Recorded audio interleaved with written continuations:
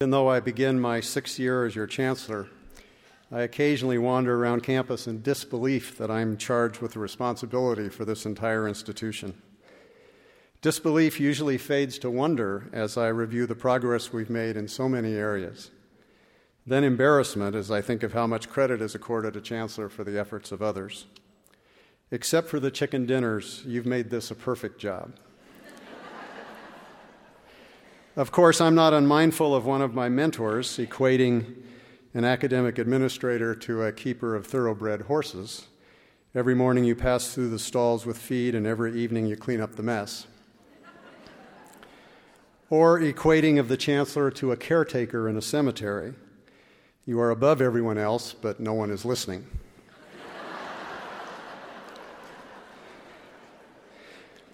My most persistent feeling, however, is one of pride. This university has reached a new level of achievement, one that places us squarely among the top public research universities. We are attracting more and better students, and they in turn are experiencing greater success. Our average ACT scores continues to set records, and most importantly, over the last 10 years, the rate of improvement in our graduation rate has surpassed all of our peers. For the first time in history, our funded research exceeded $100 million, generating new discoveries, increased potential for economic development, and more jobs for Nebraska. While our extension responsibilities are not easily quantifiable, you cannot travel anywhere in Nebraska without seeing firsthand the impact this university has on the lives of this state's citizens. Preparing this annual State of the University address is a growing challenge. In the past, I have reviewed the previous year's successes and tried to suggest an agenda for the coming year. I can no longer do justice to your accomplishments, and even the special edition of the Scarlet becomes illustrative rather than complete. Proposing a future agenda is equally challenging. Our progress is exceeded only by our potential. For me, the most important and comprehensive of our core values is excellence pursued without compromise. In each of our missions, teaching, research, and engagement, we have excelled, yet we can do better. We are a relatively small university, so we must always look for ways to work harder and smarter and to be certain we have maximized all of the talent in our community. We should all sympathize with Bill Callahan. Just as 3 late-season wins by the football team have some fans expecting a national championship, your considerable academic achievements have created enhanced expectations as well. We do not have the luxury to relax on our laurels, to forego the contributions of any member or any department of the university, or to take our future accomplishments for granted. Today I want to do 3 things. First, to articulate again our general priorities and strategies we've adopted to achieve them. Second, to mention a few of the high points of last year, guaranteeing as I do so to make a few close friends and to spread disappointment elsewhere. I promise I cherish each and every one of your accomplishments. And third, to propose selected areas that should capture our attention during this academic year. I will do so mindful of the comment attributed to a French playwright. When I speak, I accept that people will look at their watches, but what I want to avoid is when they look at it and shake it to find out if it has stopped. For 6 years, through good budgets and bad, we have consistently followed 2 overarching principles designed to address the comparative advantages of the university and the critical needs of the state of Nebraska. One of Nebraska's primary challenges is to retain its young people and to attract young people from other states. A competitive undergraduate program at this state's only comprehensive research university is a critical priority both for us and the state of Nebraska. The economy of Nebraska, like the economy of the world, is quickly becoming idea-based, whether in manufacturing, the service sector, or in agriculture. A strong university research enterprise has driven economic growth across the country, and it is essential Nebraskans have access to such an enterprise in order to be competitive. We have worked hard to build our research activities and, consistent with our land-grant heritage, to extend the benefits of that research to the people of Nebraska. In pursuit of these 2 priorities, enhancing undergraduate education and research, we have employed a number of strategies with good success. First, we have focused on a mix of programs for the undergraduate education, those that will attract highly talented students to the university, and those that maximize every student's potential for success. The university's honors program and the J.D. Edwards Honors Program compete favorably against any university in attracting highly credentialed students. The Pepsi UCare program, the many programs of the Office of Undergraduate Studies and the Office of Student Involvement, and the potential from the many ideas funded by the University of Nebraska Foundation through the Initiative for Teaching and Learning Excellence grants speak to our commitment to engage the special talents of every student, regardless of their entering credentials or their future aspirations. Our second strategy has been to allocate resources through the programs of excellence to build spires of excellence, focus programs that compete with the best in the country and enhance the reputation of the entire university. We have major federally funded centers of excellence in virology, redox biology, nanomaterials, and most recently, transportation. We have the exciting potential of the Diocles laser, the expanding reputation of our digital research in the humanities program, and the emergence of the Durham School of Architectural Engineering and Construction on both the Lincoln and Omaha campuses. These and many others have achieved national recognition. Third, we have supported programs that serve the particular economic needs of Nebraska and contribute to its quality of life. Through a broad array of field research conducted across the state, we have contributed to the welfare of contemporary agriculture while continuing to harness the potential of biotechnology to preserve its future. Our professional schools train this state's future leaders, and our humanities and fine arts units contribute significantly to the state's quality of life. Fourth, we must invest, where we have a comparative advantage, in programs that contribute to solving the challenges that face Nebraska, the nation, and the world. The Water Initiative, the new Nebraska Center for Energy Science Research, the Transportation Center, and the Center for Children, Youth, Families, and Schools, named just a few. Even with our disciplined and focused approach, this creates for us a full menu of objectives, a menu more extensive and complex than any other educational institution in Nebraska, because of the scope of our responsibilities and the range of our opportunities to serve the state's interest. Let me turn to a heavily edited list of high points from last year. We were fortunate to convince Juan Franco of Utah State to succeed Jim Greason as Vice Chancellor for Student Affairs. Juan has quickly become engaged with the campus, and his impact is already being felt. If Juan will stand, I hope you will join me in welcoming him to the university.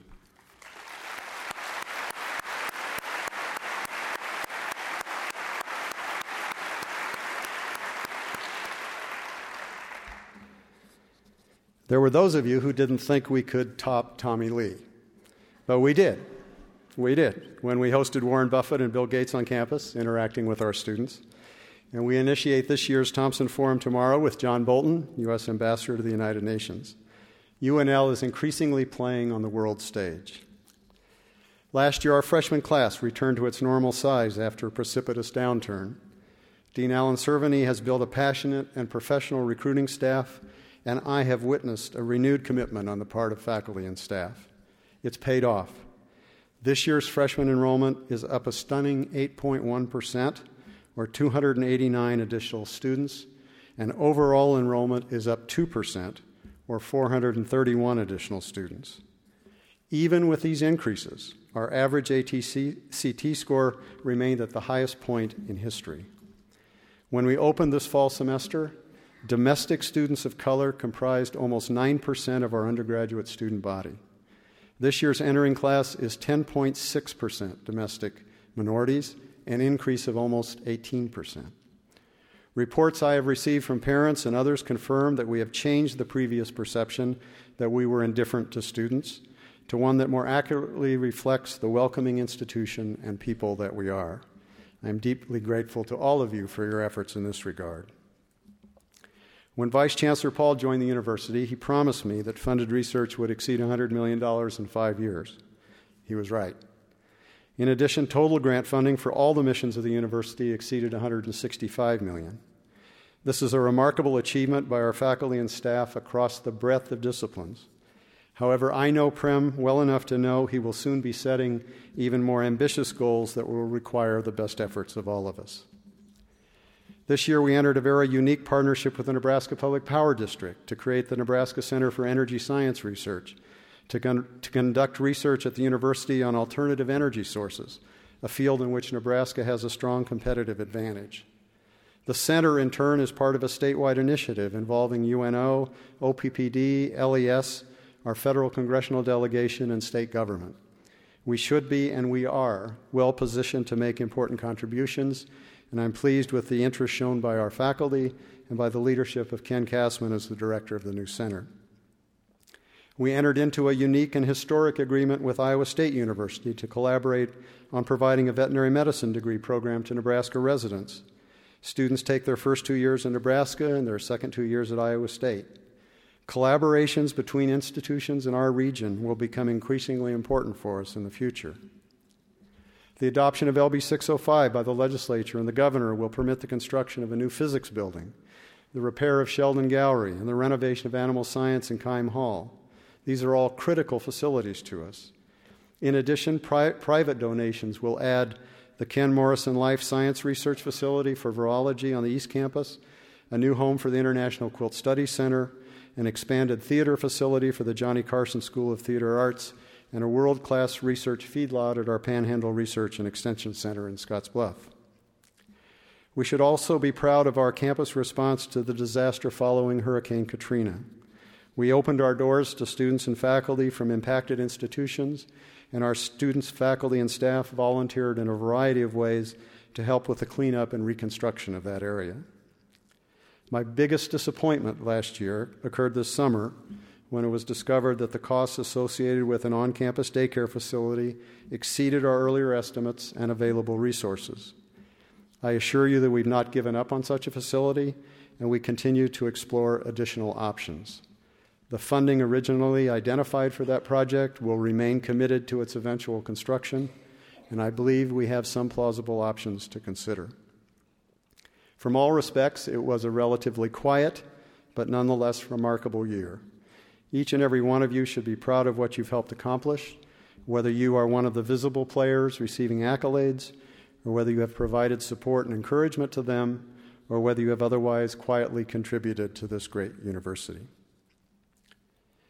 Now, looking forward, let me address ongoing initiatives of continuing importance. Last year, we began the process for the renewal of our academic accreditation with the development of a self-study. This involved over 100 faculty and staff on 8 task force and a steering committee of university leadership. The Gang of 6, led by Dean Jim O'Hanlon and consisting of Barbara Couture, Susan Fritz, David Wilson, Lori Anderson, and Kim Hachia, did most of the writing and editing. It's on the web, and I would encourage you to take a look. It was written not as a defense of where we are, but rather to provide a better understanding of what we need to do in pursuit of our core values. It documents the interrelationship of our efforts in teaching, research, and engagement, the importance of matching our programs with our resources, and the significant progress we have made. The review team will be here on campus November 6th through the 8th. We'll schedule upwards of 150 meetings with various individuals and may actually spontaneously stop you on the street to talk to you. Our strategic planning efforts continue to evolve. This process will be the focus of the accreditation. Because we are not following traditional formula for planning exercises, we are all learning as we proceed, with the hope that we will find a planning process that fits this campus and supports our progress. We continue to work toward a process that reflects the realism, discipline, and accountability that are important to our success. For the first time in my memory at this institution, we are having systematic conversations between the deans and the campus administration on the future direction of the campus. We are having meaningful discussions of priorities, of opportunities, and of strategies to move forward. So I have changed my stripes.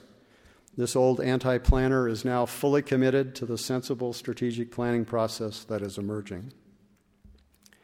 Continuing efforts to enhance the experience and success of our undergraduate students advances our core values and is central to our reputation as a university. There is no more important issue relating to the quality of our undergraduate program than the revision of our general education curriculum. Last year, we embarked on an ambitious effort to implement a new general education program for the class that enters the university in the fall of 2007. Under the leadership of Senior Vice Chancellor Barbara Couture and Professor John Janovy, a number of faculty members have been working to engage a broad segment of our community in this initiative. Their effort has produced a clear and concise statement of the aspirations we all must have for the common experience of our undergraduates. This is a far advance from the definition attributed to a famous actress who is reported to have said, "I read Shakespeare and the Bible and I shoot dice." That's what I call a liberal education. I know we can do better than that. The General Education Advisory Committee will present 2 proposals to the campus community this fall: an articulation of the common objectives for the learning outcomes of undergraduate education and the structural criteria for achieving those common objectives for all students. I would encourage every faculty member to become engaged in this process so that we can meet our target of a new program for students entering next fall. This is an opportunity to provide a Nebraska solution to an issue that is engaging university faculties and the public at large across the country. Higher education is in the spotlight, and we are increasingly being asked to show the added value of our programs. The Spelling Commission at the national level is one high-profile example, but our own Board of Regents is also asking important questions about how we change students for the better. A coherent articulation of our expectations and efforts to assess our effectiveness are imperatives if we are to meet these challenges. I believe this university is smart enough and engaged enough to fashion a response that is thoughtful, realistic, and enhances our students' success. Our new program should be practical so that it facilitates transfer of students into UNL from other institutions as well as between our own colleges. Its objectives should be clear so that both students and faculty can share a dialogue about its importance. It should also be based on learning outcomes and achievement-centered education expected of each and every undergraduate student. Such a program will provide the unifying element that guarantees the lifelong value of the undergraduate experience we provide. Notwithstanding our recent success, enrollment continues to be critical to our future. I recognize that in some areas, physical and faculty resources are beginning to limit our capacity for growth, and conversations have begun with deans to ask what our overall enrollment target should be. We also need to be creative in expanding enrollment by pursuing the potential of distance education and of non-traditional students who present differential demands on our resources. In the longer term, we must address Nebraska's college-going rate, a rate that is decreasing as the state experiences an influx of populations whose families do not have a history or tradition of college attendance. The recently announced University of Nebraska-Lincoln Preparatory Academy, a partnership with Grand Island High School, is one step in that effort. The high school was selected 40 students from low-income, first-generation families who have high academic potential and provides them with intense mentoring towards college preparation. We have agreed to assure those students that if they're successful, they will have the financial resources necessary to graduate from this university. In considering enrollment, I don't want to overlook graduate education, which is also critical to our role as a research university. We are moving towards a society where a graduate degree is the expected level of education for many of our best jobs. The quality of our graduate programs and our graduate students is also intensely tied to our research. We must continue to find creative ways to become more competitive for top graduate students, particularly in our high-priority programs. We also need to continue to build on the good work of Rita Keene and the Office of Undergraduate Studies, which has produced consistently improving retention and graduation rates. Our retention rates have increased by 1% per year, and over the last 10 years, the rate of increase in our graduation rates has far exceeded our peers. Yet many in the broader society do not understand why 4-, 5-, and 6-year graduation rates appear to be so low. Institutional research has generated some very interesting numbers that show that students who take at least 12 credit hours every semester have very high rates of graduation, but that 40% of our students, at some point in their career, either stop out of the university for a short time or transition to part-time status. We need to figure out better information on why these students are delaying their graduation to determine if we can influence those decisions. Finances must surely play some role, but I believe that it's not only the financial resources available to students, but also the financial decisions they make that determines their success. We should explore if providing better financial planning advice might not contribute to their success. In 2000, as interim chancellor, I was presented with the Life Science Task Force report, documenting the advantages and efficiencies we could achieve by greater coordination and collaboration among life science-related disciplines. There was much good in that report, but unfortunately it also suggested a radical reorganization of the university and the elimination of the Institute of Agriculture and Natural Resources. Such a recommendation was neither a politically attainable nor, in my opinion, a desirable or wise thing to do. Further, that recommendation bred sufficient mistrust and suspicion that it became difficult to explore other important suggestions. Given our location and our competitive advantages, the University of Nebraska-Lincoln must be at the cutting edge of life science research and education. Traditional divisions of disciplines, as well as the separations of fields of study relating to production agriculture, are experiencing significant convergence because of the techniques related to microbiology and genetics and the increasing relevance of chemistry, physics, and engineering.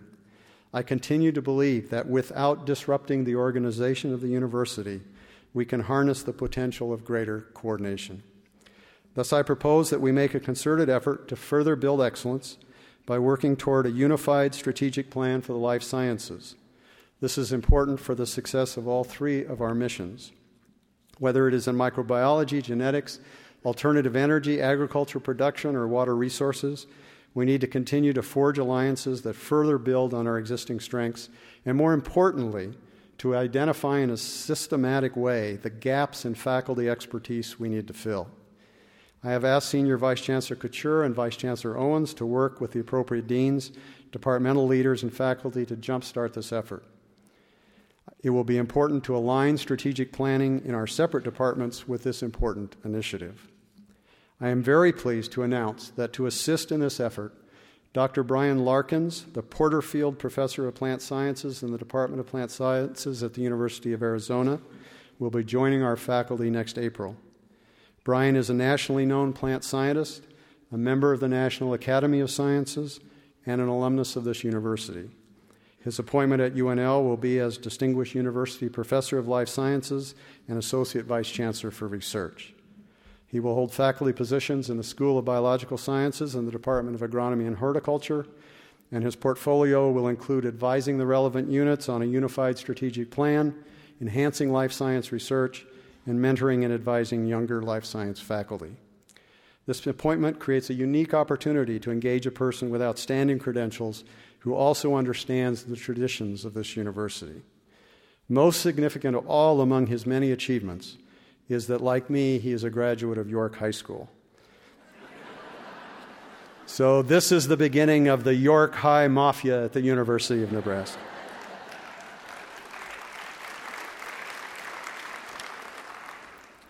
Slowly but surely, this campus is beginning to look more like the people we serve. We have exceeded the average of our peers in the percentage of women faculty. Our recent recruitment efforts have demonstrated that this campus can be an attractive place for undergraduate students of color. These successes should give us confidence and renewed energy to focus on our continuing shortcomings: recruitment and retention of faculty of color in all disciplines, increasing the number of women and faculty of color in those disciplines in which they are underrepresented, addressing the particular difficulty of attracting graduate students of color to many of the science and engineering-based disciplines. The most important ingredient for success in achieving diversity is the commitment of decision makers to make it happen. Consistent with our efforts in strategic planning, a new proposed diversity plan for the campus has been crafted, and it will be available for your comments with the hope we can arrive at a common set of objectives and priorities. I have become convinced that a new multicultural center would be an important step in securing and expanding the progress we have made in our diversity efforts. It has both programmatic and symbolic importance. Our student body has expressed its support for the project with a lopsided vote in favor of increasing student fees and support 1/2 of the $8.7 million cost, if we could raise the other half by donations. I am pleased to announce that the Grants Committee of the University of Nebraska Foundation has pledged from its discretionary funds $1 million over the next 4 years towards this project. In addition, we have received another generous gift and have hopes of yet a third donor to this project.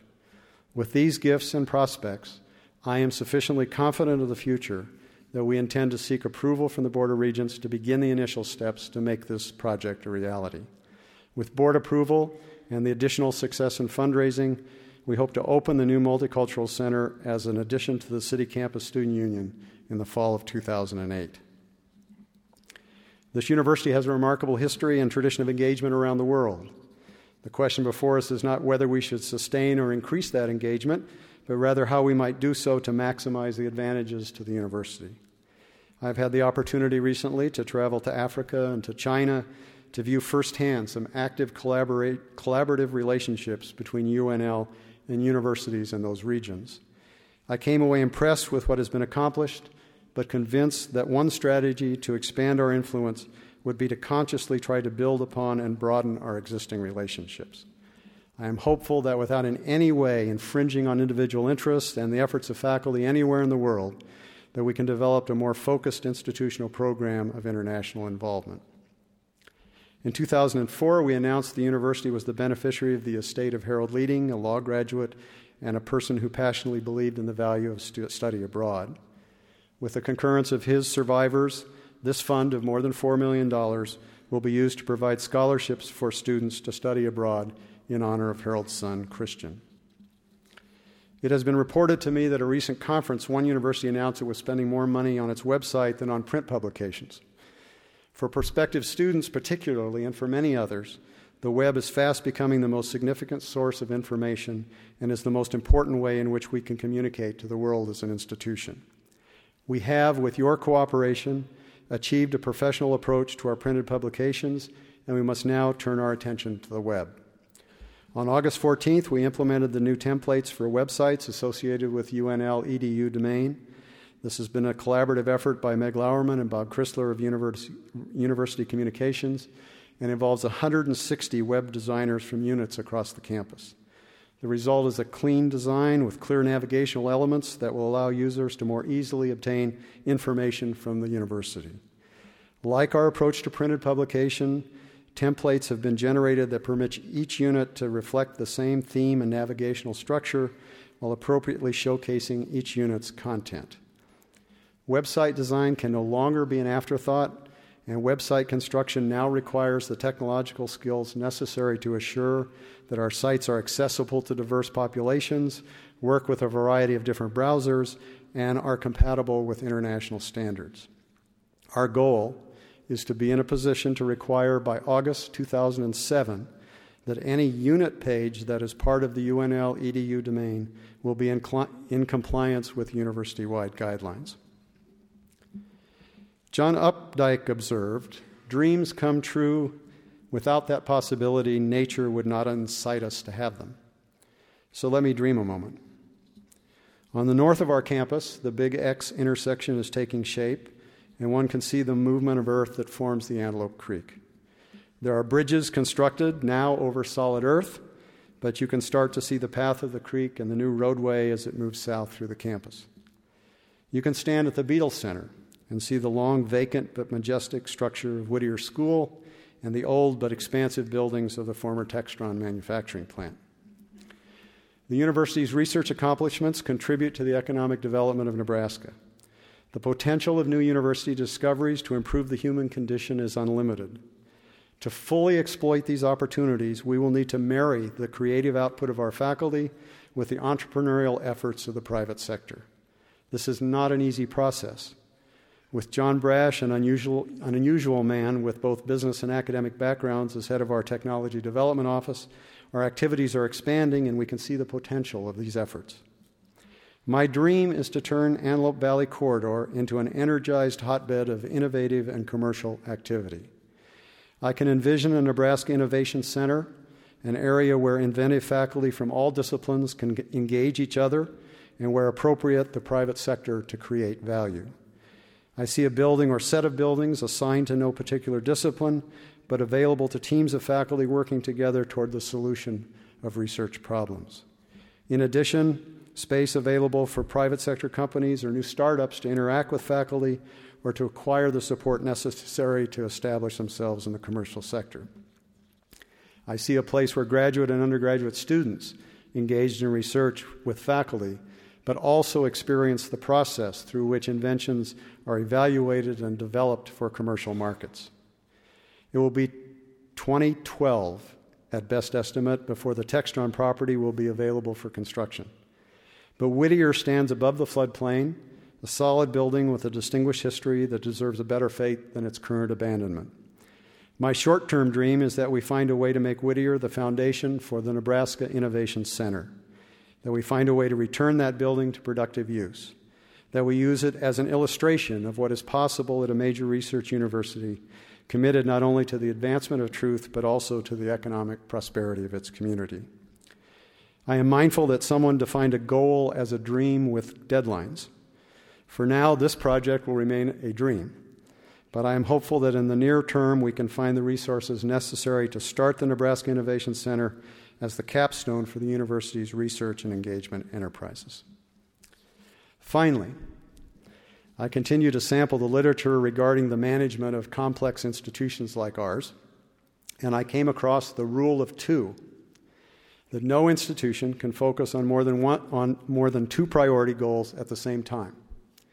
So I propose that when we look back on this year, we should not regard it successful unless we have accomplished the following: a substantial consensus on an achievement-centered education program that provides a common denominator for undergraduate education at the University of Nebraska-Lincoln.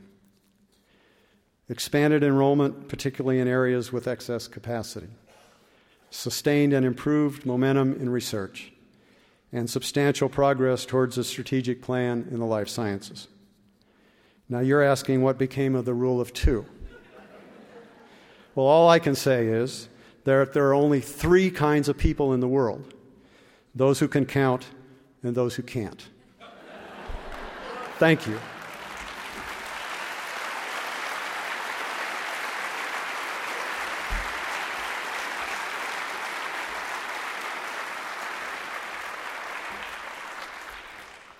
Now, it's been my custom at the end of these addresses to be available for questions, but for the last several years, none have been forthcoming. I suspect that's either because you do not have time to formulate a question, or you do not have time to regain consciousness. To give you the opportunity to do both before I respond to questions, I thought you would enjoy experiencing firsthand an illustration of our talented music faculty and the accomplishments of the university.